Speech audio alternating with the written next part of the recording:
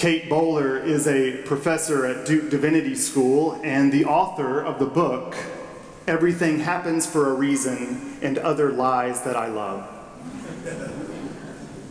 In it, she talks about how she had always lived with this belief that good things come back to those who are good. And by all accounts, that seemed to be working for her. At age 35, she had just published her first book entitled Blessed. She'd married her high school sweetheart, landed her dream job at Duke, and had a beautiful baby boy. Everything was falling into place. That is, until she got a call from the doctor's office with the test results from a recent scan. Cancer, stage 4. In her book, she recounts all the stuff that people had said to her using these Christian platitudes that were incredibly trite. Many of those were plucked straight from this passage here in Romans. It's one of the most quotable passages in the entire Bible, and it's probably the most read passage at a funeral. And it's obvious why. It's filled with hope and promise. I mean, there's no denying that the Apostle Paul was on fire that day when he wrote down these words. I mean, it's like his greatest hits album, with such fan favorites as all things work together for good for those who love God, and the Spirit intercedes for us with sighs too deep for words. And who can forget if God is for us, and who can be against us? And yet, sometimes these one-liners feel less like faith and more like denial of reality. Like some pious, sentimental, cross-stitched version of faith that looks pretty on my grandma's wall, but feels more like putting a Band-Aid on an open, gaping wound. Do you know what I mean? I mean, is faith simply a formula? Like, just be a super duper good Christian and God will bless you and make you happy? Should these words of Scripture simply be reserved for the end of life at a funeral? Or do they have something to say about the suffering, pain, and fear of life now? That's the question for today.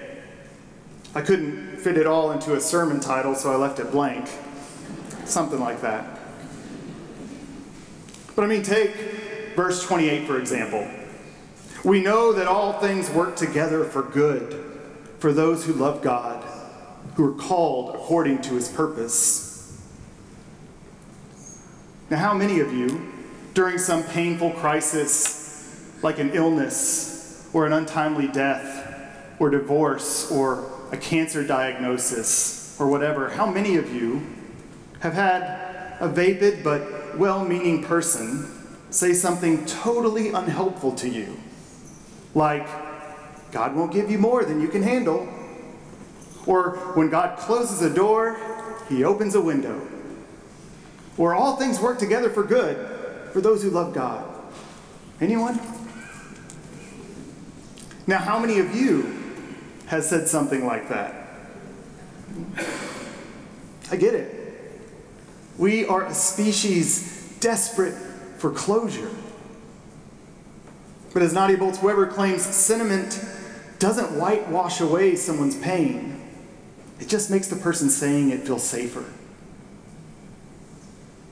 And when Paul says all things work together for good, good doesn't mean a decent home, a healthy family, a rewarding job, a loving partner, and a long life.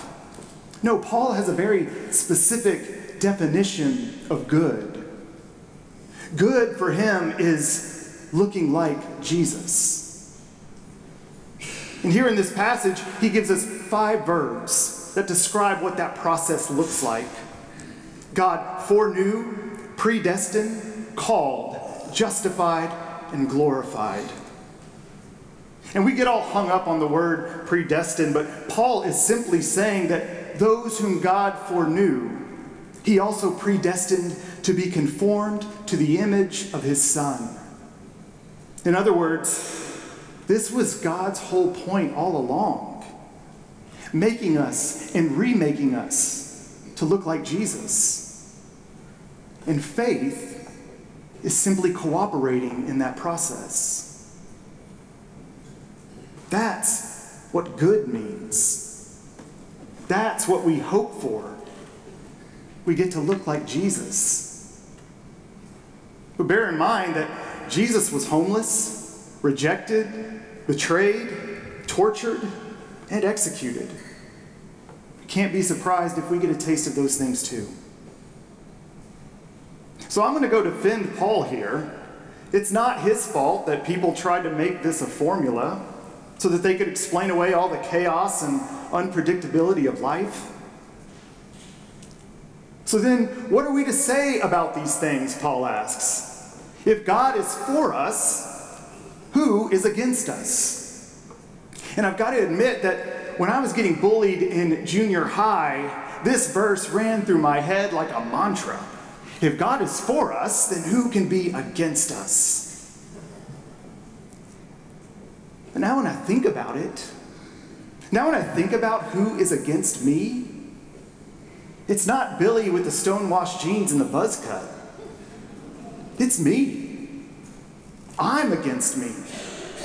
Who is against us? Us. We are against us. We're our own worst enemy. The greatest issue for us all, the most difficult villain we will ever face and have to defeat, will be the one that we face in the mirror. It's the poet Rudy Francesco who says in his poem, Mirrors and Windows, he says, there was a moment in my life when I could not tell the difference between a window and a mirror. I could look into both and see everything but myself. This is the human condition. It's the internal struggle. Or as Jamal Bryant states, this is World War Me. We struggle to see the window and recognize the mirror. St. Augustine states that all of humanity faces this challenge, this struggle that began in the Garden of Eden when sin entered the picture. You see, when we talk about sin, we simply talk about it as actions or words. Sin is something we do versus a state of who we are. But sin, though, when given the appropriate translation in English, literally means separation. Living disconnected. To be in a state of sin is to be in a state of separation. Separation from God, separation from each other, separation from ourselves. When we are disconnected from God, when we are separate from our community, this is sin. We sin when we are all about me. We sin when we care not how we impact the person next to us. In other words, let me do what I want when I want it because it makes me feel good. But I don't really care how it affects you. We believe we have the right to say anything because in America we have the right to free speech. And yes, we have the right to free speech. You can say whatever you want to say. But the moral question, the spiritual question, is should you say it? Should the words come out of your mouth? Just because you can doesn't mean you should. And when we live in separation, when we become self-centered, it becomes about you and you don't care about your neighbor. But the way that God created this world, it's all interconnected. And what affects you affects me. And when I don't see God in you, I end up cutting you and myself off at the same time. The problem in our community The problem in our nation is we don't care what happens to someone else. That's why someone can say, "Isn't it terrible what those folks are doing in such and such community, shooting each other?" But if you are connected, then your heart breaks for every child of God, that we may not all be responsible, but everybody is accountable. Willie James Jennings says that nowhere is this separation more evident than in our own suffering. This is separation at its most diabolical work.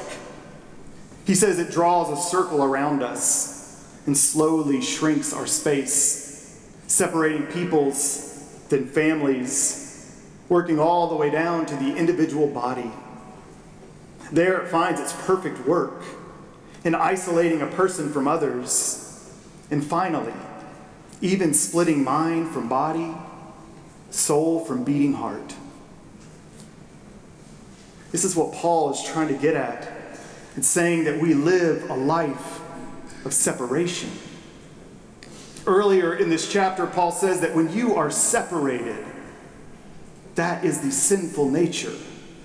When you're dependent upon yourself and don't care about the suffering of others, when you're separated, you're not walking the path of Christ. Because the path of Christ doesn't detour around suffering. No, Paul says here, God did not withhold his own Son, but gave him up for all of us. In other words, the pain and the separateness of humanity has entered into the heart of God.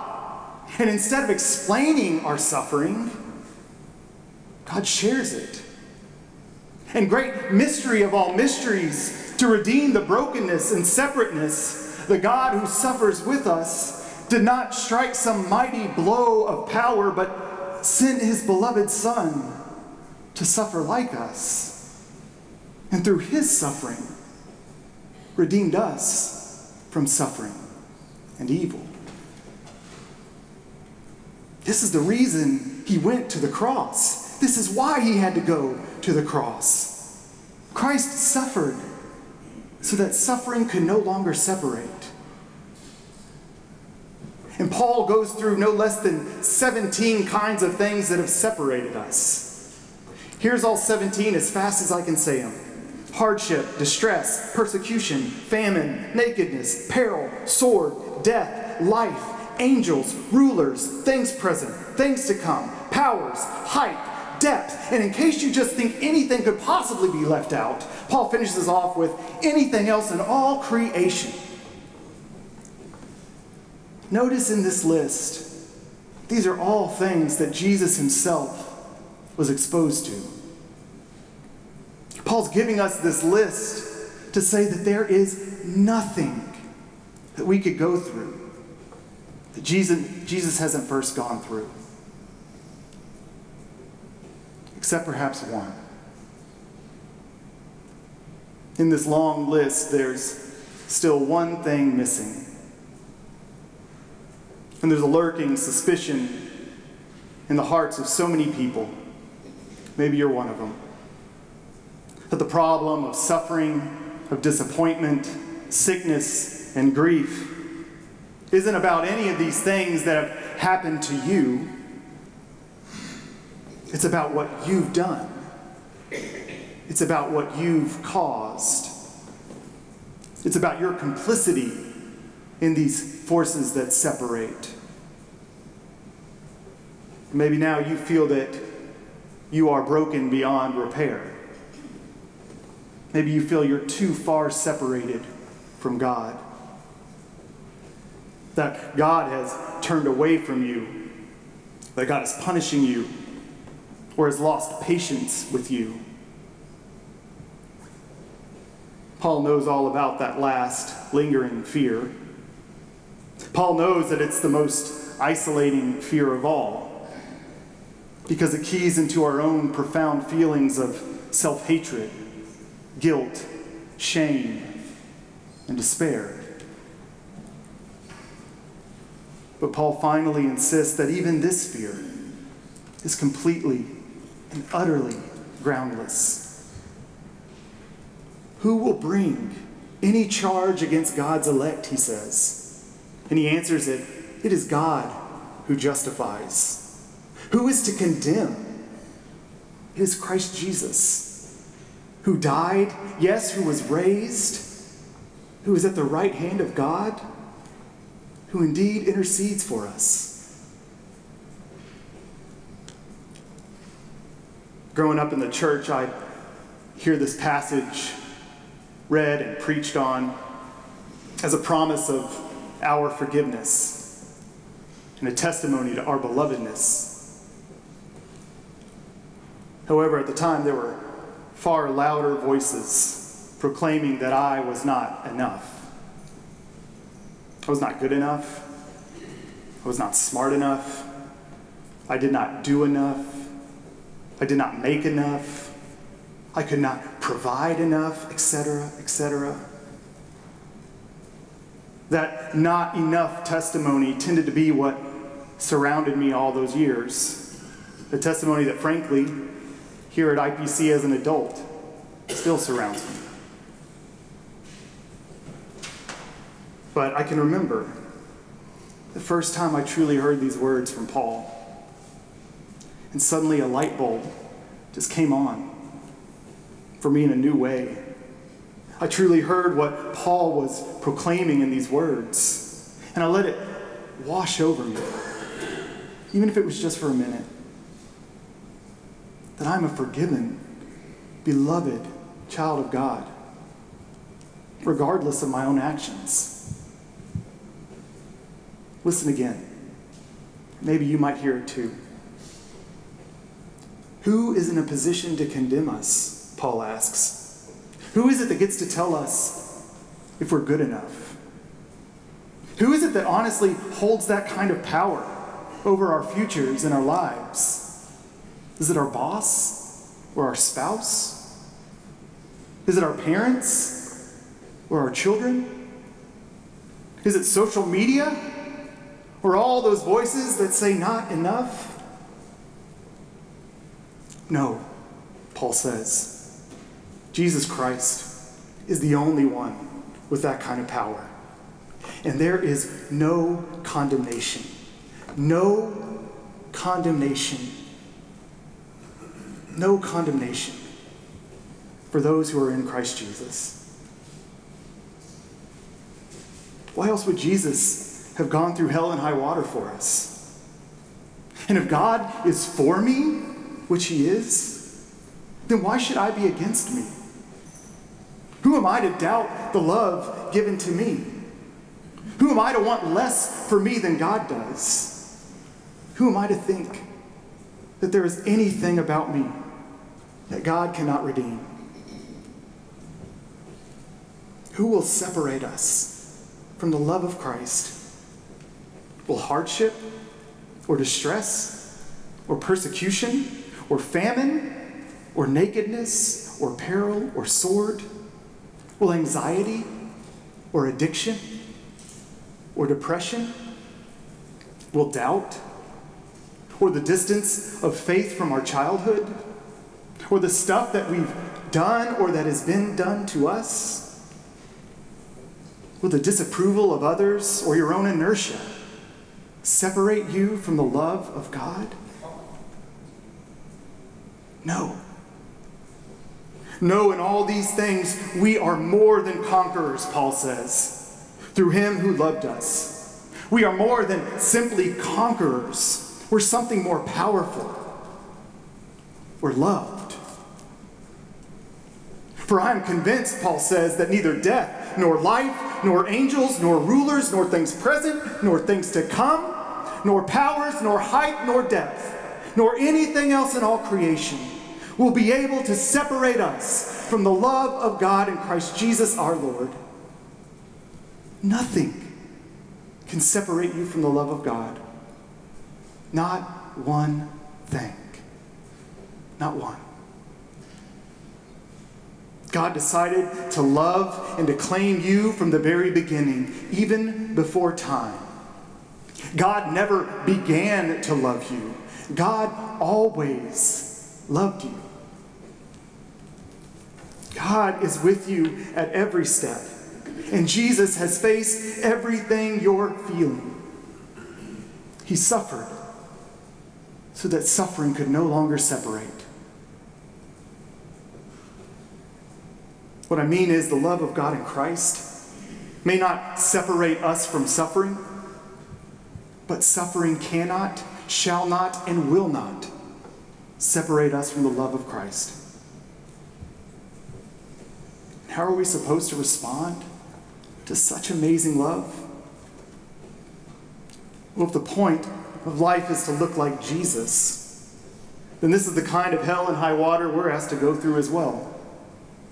We can't ignore the suffering of others, but like Christ, we must enter into it so that there will be no separation between us and them and God.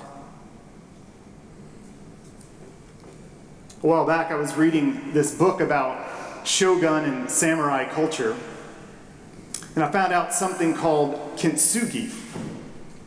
Kintsugi, it was in 15th century Japan, and there was a shogun who had some teapots that were broken, and he sent them out to get fixed. And when they came back, they were more jacked up than when he sent them back, and so there was this group of Japanese craftsmen who found out a way to improve that which is broken, which they called kintsugi. You see, if you find a kintsugi pot today, it'll be worth a lot of money.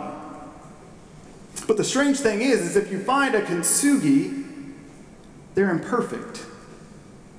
Because the craftsmen are always looking for the pots that have been thrown away, the ones that have been broken, the ones that have been cracked, the ones that are leaking water or tea. And what they do is they take the broken pieces and they get some gold flecks, and they bind the broken pieces of the pot with that gold, so that these broken pots now have been joined together with gold. And what I want you to know is that when you get a kintsugi pot, it's more expensive than a regular pot, because the potter has taken what is broken and he's added some more value. And though you can see the cracks are actually a testimony that speaks to the potter who had their hands on the pot. You see, what I want you to know is that the God that we serve pulls us out of the heap of what everybody else has thrown aside, finds all the ways that we have separated ourselves, and puts us back together. But doesn't just put us back together so that no one knows what we've been through. No, God calls us to go out and share how God has filled the cracks of our life with grace and mercy and compassion and love, so that together with our brothers and sisters, we will walk out of the isolation of separation into the inseparable love of Jesus Christ. And while that doesn't take away your pain or your loss, the fact remains that nothing is lost on God. And while pain is still pain and loss is still loss, there is no pain and there is no loss that God cannot piece together some kind of new life out of eventually. Weeping endures through the night, but joy comes in the morning. It does. It always does. It always will. It's the defiant love of God pushing daisies up out of the broken concrete of our lives. And nothing can separate us from it. Thanks be to God. Amen.